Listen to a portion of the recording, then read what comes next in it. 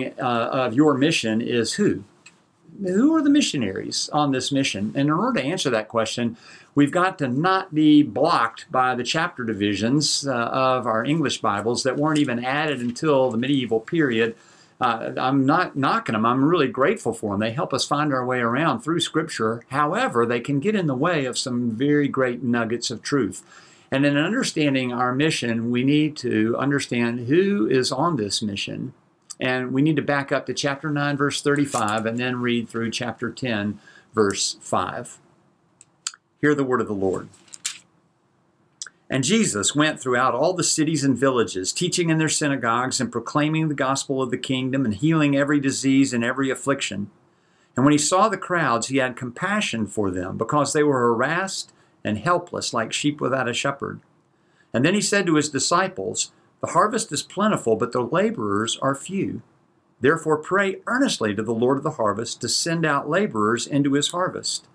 And he called to him his 12 disciples and gave them authority over unclean spirits to cast them out and to heal every disease and every affliction. The names of the 12 apostles are these: first Simon, who is called Peter, and Andrew his brother, James the son of Zebedee, John his brother, Philip and Bartholomew, Thomas and Matthew the tax collector, James the son of Alphaeus and Thaddeus, Simon the Zealot, and Judas Iscariot, who betrayed him. These 12 Jesus sent out, instructing them. And then we're going to get into the instructions in just a moment. But before we find out about the instructions, who are the missionaries? It begins with Jesus. And Jesus, at the end of chapter 9, is giving us the classic problem of the one, the many, and the few. The one, the many, and the few. The one is Jesus himself. And how is Jesus described here? He's described as busy, going throughout all the towns and villages of Israel.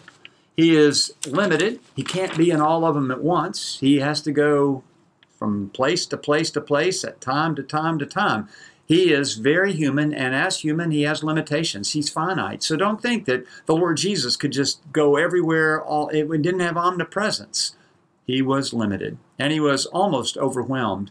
He said when he saw the multitudes, he was filled with compassion. He was nearly overwhelmed, is the idea of what he's experiencing there.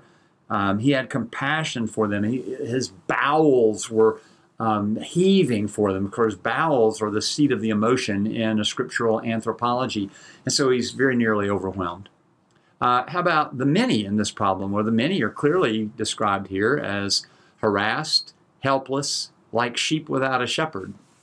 And that phrase, like sheep without a shepherd, is familiar to us from Numbers 27, verse 17, where Moses prayed that God's people would never be like sheep without a shepherd.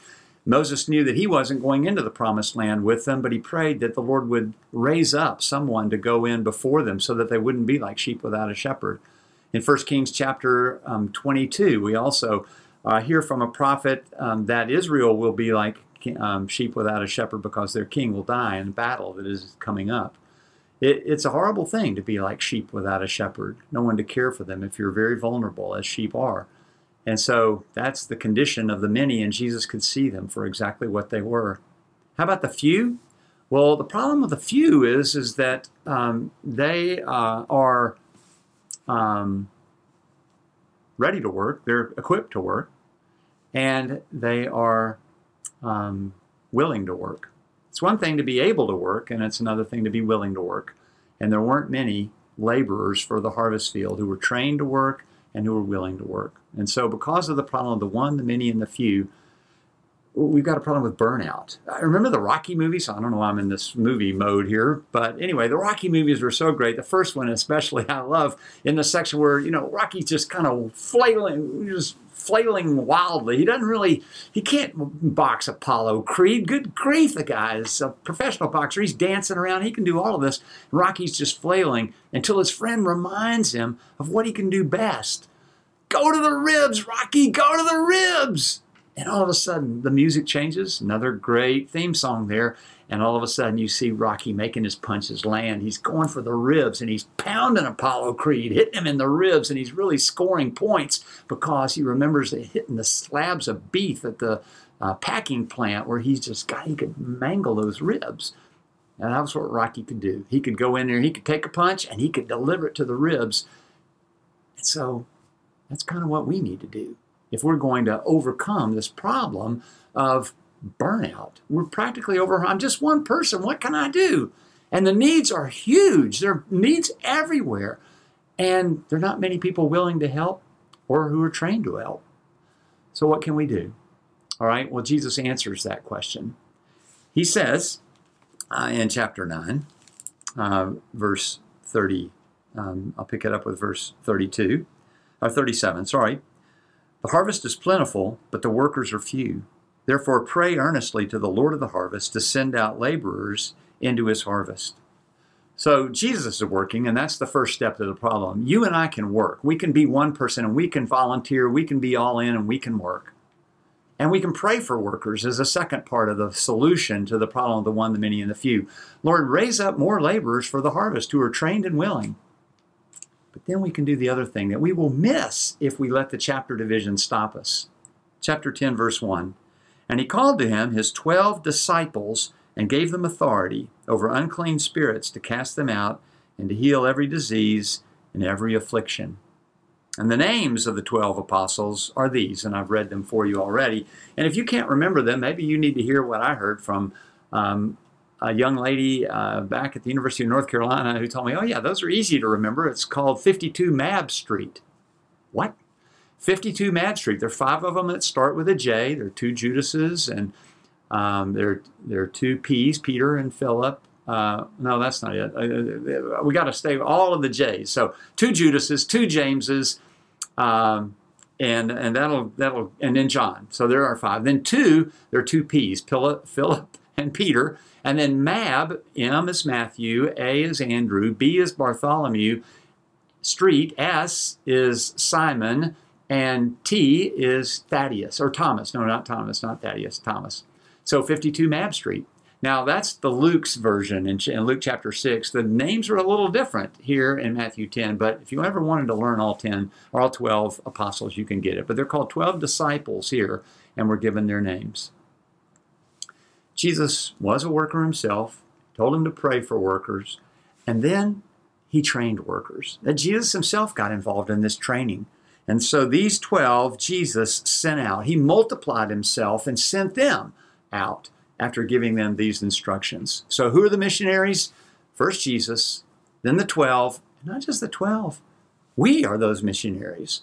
We can be disciples. We're all disciples. Now they, as we're told here in this very text, were apostles. And because of their apostleship, verse 2 of chapter 10, they have special authority. They are Jesus' commissioned officers who will remember all of his words and give us the New Testament. But we're his disciples, and it's the disciples of Jesus that go into mission. Not just this one, but in all of the ones that are to come.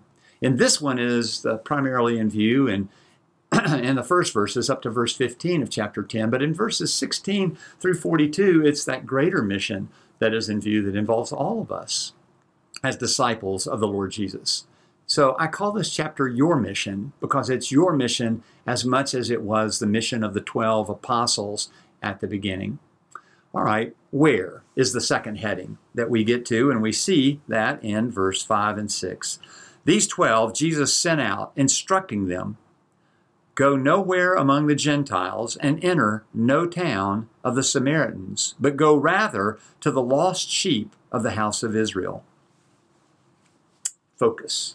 Go to the ribs, Rocky. You can't do everything. You're limited. We're going to start with the lost sheep of the tribe of Israel. We're going to start with the synagogue first, said Paul and Barnabas on their missionary journeys, and Paul and Silas on the second, and Paul on all of his missionary journeys. We go to a synagogue first, and then we take the message out from there to the Gentiles as well. And that's what Jesus was doing here. He was starting with the lost sheep of the tribe of Israel, but he was going to go also to the Gentiles and to the Samaritans, as the Great Commission will make clear. Is he saying that the Gentiles and the Samaritans aren't worth as much as the Jews? No, not at all. But he focuses in order to have a starting point. Perhaps you should ask, as a disciple of the Lord Jesus on mission for him, where, Lord, will I be most effective for you? Where do you want me to start? And think about the people with whom you work. Think about the people around whom you live. Think about the people you play with and your hobbies and your sports. And those are the places that you focus your efforts. You can't reach everybody in Memphis, but you can focus on those that God has put you in the midst of. So, we target. We have a target, not to be exclusive and to rule anyone out of the good news of the kingdom of God, but we target. Third heading has to do not with the who or with the where, but with the what. The what. Verses 7 and 8. What is this mission should we decide to accept it? I want you to go and proclaim as you go, the kingdom of heaven is at hand. Heal the sick, raise the dead, cleanse lepers, cast out demons. You received without paying, well then give without pay. So what is this mission? It's a mission of speaking and of showing. I want you to speak this message. The kingdom of God is at hand. John the Baptist had that same message in chapter 3. Jesus began his ministry himself with that message in chapter 4. And now these 12 are being given that message as well. Repent. The kingdom of God is at hand. How so? Well, the kingdom of heaven, as Matthew refers to it, is the rule of God over all things that is now inaugurated in the coming of the King. With Jesus being here with them, the kingdom of heaven is at hand. It's not fulfilled yet, but it's inaugurated eschatology. It is the already, and then there is a not yet. And that we'll hear more about that in Matthew to come, and you've probably already heard more about that from other teachers along the way. So the what involves speaking of that message of the kingdom of heaven, but also involves showing. And now for these apostles, they can do amazing miracles that Jesus himself was doing, and they are allowed to do as well. But we can't do. We're not given the power to heal the sick. We are if we're doctors, but not instantaneously, immediately, such as Jesus could do, or Peter could do, or Paul could do. To raise the dead? Nope. To cleanse lepers? Nope. To cast out demons? Nope. You received without paying, now give without pay. You do those things because you're apostles of the Lord Jesus. The Acts of the Apostles will show they did the same miraculous works that Jesus did, to commend them as Jesus' representatives to give us the New Testament. But not for us. So what acts can we do? What's the showing that we do? Well, the showing that we do is good works. We're to be devoted to good works, according to Paul in Titus 2 at the end, verse 14 through 3:14. 4 different times, we must be devoted to good works. And Jesus, earlier in this gospel, in his first discourse, had said, "Let your light so shine before people that they'll see your good works and glorify your Father who is in heaven," Matthew 5:16. So that's our showing. We come to how, but we're going to see how in 2 parts. Part 1 of the how of this mission refers to the means, and we see those means of carrying out this mission in verses 9 through 15. Acquire no gold, nor silver, nor copper for your belts. Don't take a bag for your journey. Don't even take 2 tunics, or sandals, or a staff, for the laborer deserves his food. And whatever town or village you enter, find out who is worthy in it and stay there until you depart. As you enter the house, greet it. And if the house is worthy, let your peace rest upon it. But if it is not worthy, let your peace return to you. And if anyone will not receive you or listen to your words, shake off the dust from your feet when you leave that house or town. Truly I say to you, it will be more bearable on the day of judgment for the land of Sodom and Gomorrah than for that town. How are we going to finance this mission? How are we going to eat? Where are we going to sleep? What are we going to wear? How are we going to do our laundry every day? Lord, help us. What are we supposed to do? And in this specific mission, Jesus is making it clear that we've got urgent things to do here. I want you to learn. I'm training you as my disciples. You've been around me a lot. Now I'm sending you out to multiply my ministry. And as I do, the means will not be more packing. Not more packing, verses 9 and 10. Don't take all these extra things. No, you're not going to need them. It's a quick mission. You're going to be on and out. And instead of packing, what you're going to do is you're going to partner. You're going to find people in each of these towns and villages who will support you, who'll let you stay there, who'll feed you. And they'll find out why you're there in my name. They'll see what you're able to do in these amazing miracles. And you're not going to take money for those miracles, but you will allow somebody to put you up. And so trust me on this. So they learn to trust their Lord, and they need to learn that in this mission. That it's going to become an even more difficult mission and even a harder mission when he is no longer with them physically on this earth. There's another part to the how question, however, the how of in what manner are we going to do this? And in that manner question, we need to see Jesus' answer very much there as well. It's chapter 10, verses 16 through 31. How, Lord? Not by what means are we going to accomplish this? We're not looking at the Ways and Means Committee, but in what manner? What should characterize us as we carry out this mission? Behold, verse 16, I'm sending you out as sheep in the midst of wolves. So be wise as serpents and innocent as doves. Beware of men, For they will deliver you over to courts and flog you in their synagogues, and you will be dragged before governors and kings for my sake, to bear witness before them and the Gentiles. When they deliver you over, do not be anxious how you are to speak or what you are to say, for what you are to say will be given to you in that hour. For it is not you who speak, but the Spirit of your Father speaking through you. Brother will deliver brother over to death, and father his child. And children will rise against parents and have them put to death. And you will be hated by all for my name's sake. But the one who endures to the end will be saved. And when they persecute you in one town, flee to the next. For truly I say to you, you will not have gone through all the towns of Israel before the Son of Man comes. A disciple is not above his teacher, nor a servant above his master. It's enough for the disciple to be like his teacher, and the servant like his master. If they have called the master of the house Beelzebul, how much more will they malign those of his household? So have no fear of them. For nothing is covered that will not be revealed, or hidden that will not be known. What I tell you in the dark, say in the light. And what you hear whispered, proclaim on the housetops. And do not fear those who kill the body, but cannot kill the soul. Rather fear him who can destroy both soul and body in hell. Are not 2 sparrows sold for a penny? Not one of them will fall to the ground apart from your Father.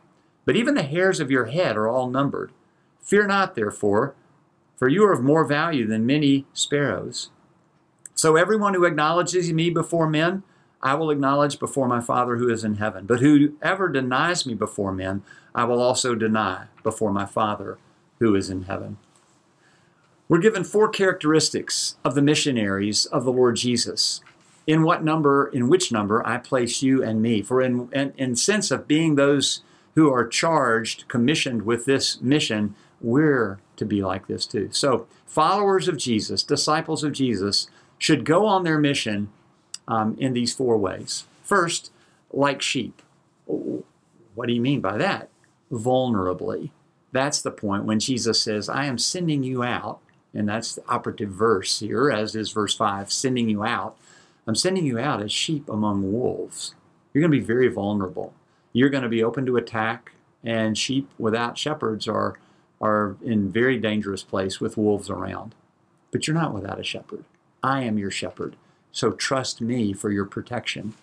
I want you also to go on this mission like serpents, shrewdly. I know serpents have a bad reputation because of Genesis 3, and perhaps they should in many ways, and in the biblical use of serpents. However, here Jesus says, I want you to be shrewd as serpents. And so I want you to be very wise. I want you to beware of people. They're going to be after you. They're going to try to get you, and they're going to do bad things to you. So beware of men. So be shrewd as serpents. But I also want you, thirdly, to be as harmless as doves. And so you are to go out harmlessly on this mission. Verse 23 to 25. When they persecute you in one town, flee to the next. For truly I say to you, you will not have gone through all the towns of Israel before the Son of Man comes. I got to stop on that verse. So many people have stumbled over it over the years. Albert Schweitzer, the more liberal missionary to Africa, a medical doctor also, thought Jesus was just mistaken. He thought that the second coming was going to occur before they had finished this short mission to the towns and villages of Israel. I don't think he was mistaken. I don't think he was looking at that. He says so many things later. No one knows the time in which the Son of Man comes. He wasn't mistaken. He was talking about their mission to the people of Israel would not even have been completed until the Son of Man, he, the Lord Jesus, came in judgment against those people of Israel. So there's an urgency here. We need to get this message out to them before AD 70, when the fall of Jerusalem signals the end of a 4-year war that just was devastating to Jerusalem and to the people of Israel. So that, I think, is what he has in mind here. And yet these people were harmless. They just fled when they were persecuted. They just fled. They would go to the next place. They weren't supposed to take up arms and fight. They were just to be as harmless as doves. And then finally, though, they were to be as fearless as believers in something unseen, in something that they couldn't see, as Moses was in Hebrews chapter 11, when he's said to have endured as seeing him who is invisible. That's why we're to have no fear. I can't read these verses on fear and about fearing not without thinking of a biography of Martin Luther that I really, really like. It's by Roland Bainton, and it's called Here I Stand. And in that book, Bainton says, the most intrepid revolutionary is the one who has a fear greater than anything his opponents can inflict upon him. Luther, who had so trembled before the face of God, had no fear before the face of man. These verses on fear remind us that these other people, our enemies, they cannot kill us finally. The verses begin, verses 26 and 27 talk about then and now. So there is a now, but there's a then too, and then we will be protected. So they can't kill us finally. Only God can handle our eternal destiny. They can't kill us fully. Our souls are more important than our bodies, just as the then is more important than the now. And they can't kill us prematurely. You are more important than sparrows. And if a sparrow can't even fall to the ground and die without the permission of your loving Father in heaven, how much more can you not be killed prematurely? You may be killed. The body they may kill, God's truth endures still. We will still persevere, but it'll not be before our time. It'll be in God's good time for us to spill our blood along with the martyrs, because the blood of the martyrs is the seed of the church. All right, well, I'm going to then take us to our sixth and final heading, and that is the why of our mission. We've looked at who, we've looked at where, we've looked at what, we've looked at how part 1, we've looked at how part 2, and now we look at why in verses 32 through 42. I'm sorry, that doesn't sound quite right. Verse 30, 32. Okay. So, everyone who acknowledges me before men, I also will acknowledge before my Father who is in heaven. But whoever denies me before men, I also will deny before my Father who is in heaven. Do not think that I have come to bring peace to the earth. I have not come to bring peace, but a sword. For I have come to set a man against his father, and a daughter against her mother, and a daughter-in-law against her mother-in-law. And a person's enemies will be those of his own household. Whoever loves father or mother more than me is not worthy of me. And whoever loves son or daughter more than me is not worthy of me. And whoever does not take his cross and follow me is not worthy of me. Whoever finds his life will lose it. Whoever loses his life for my sake will find it. We'll pause there. It's part of the why is yet to come, but this why is good enough. Why should we go on this mission? Because of the consequences of failure. If we fail to reach people with this good news concerning Jesus, that there is forgiveness of sins, there's hope for sinners, then they will die in the darkness. They will die and suffer the pangs of hell because they didn't get this message. We didn't reach them. And so we have an urgency. We want to reach all who can be reached. We make a universal offer of the gospel to all people to come to Jesus and to find rest. But the consequences to us, if we pull back in fear and we don't engage in this mission, is that we'll seek to save our lives, but we'll lose them. And that's a horrible thought. There also is another consequence, the consequences of success, or better word, the rewards of success, which is what Jesus gives us in verses 40 to 42. Whoever receives you receives me, and whoever receives me receives him who sent me. The one who receives a prophet because he is a prophet will receive a prophet's reward. And the one who receives a righteous person because he is a righteous person will receive a righteous person's reward. And whoever gives one of these little ones even a cup of cold water because he is a disciple, truly I say to you, he will by no means lose his reward. We're hearkening back now to those other earlier verses around 11 to 15 where Jesus is talking about partnership in this mission. Don't pack more, just trust that you'll find other people who will support you.